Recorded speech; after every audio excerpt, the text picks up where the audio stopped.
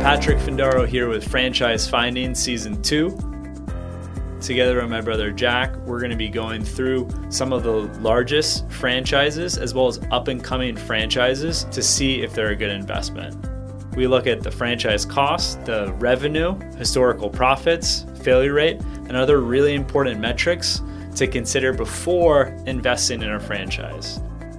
So if you're looking to buy a franchise or think about a startup or an existing business, listen to our podcast, as with little time, you'll be able to evaluate a franchise is the right entrepreneurial path for you. Hello, my name is Jack Findaro. I'm the finance director of Visa Franchise and one of the founders of the firm.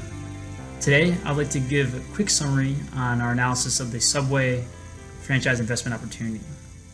We've had many clients from around the world that have inquired about Subway and whether it's a good or bad franchise investment, and something that will qualify them for an E2 or L1 or EB5 investor visa. Our opinion is quite definitively that it is a bad investment decision, a bad franchise to invest in the US at this time, and there's a number of reasons for this.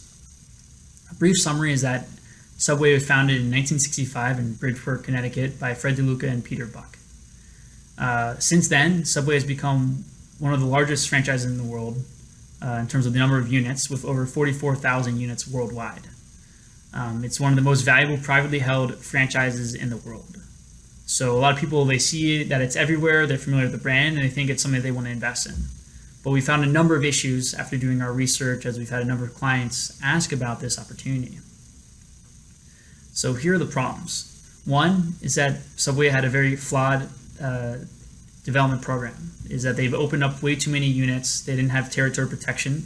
So that's why you see sometimes where you have one franchisee or one Subway franchise located on one corner, and then down the block you have another Subway franchise. And this is a big issue for franchisees because what this leads to sales cannibalization, where one store negatively impacts the sales of another store. And this decreases the sales for both stores. As an owner-operator, Subways can require many hours for the individual.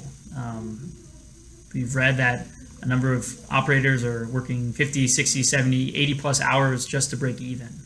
So as an investor that's looking to do a franchise investment, you don't want to do a franchise that's just buying yourself a job. You want to do something that you can scale, that you can eventually get to a level of sales where you can hire a manager and manage the manager and work way less hours and enjoy your free time doing other activities or enjoying it with your family. Another difficulty as a Subway operating or Subway franchisee is there's high employee turnover.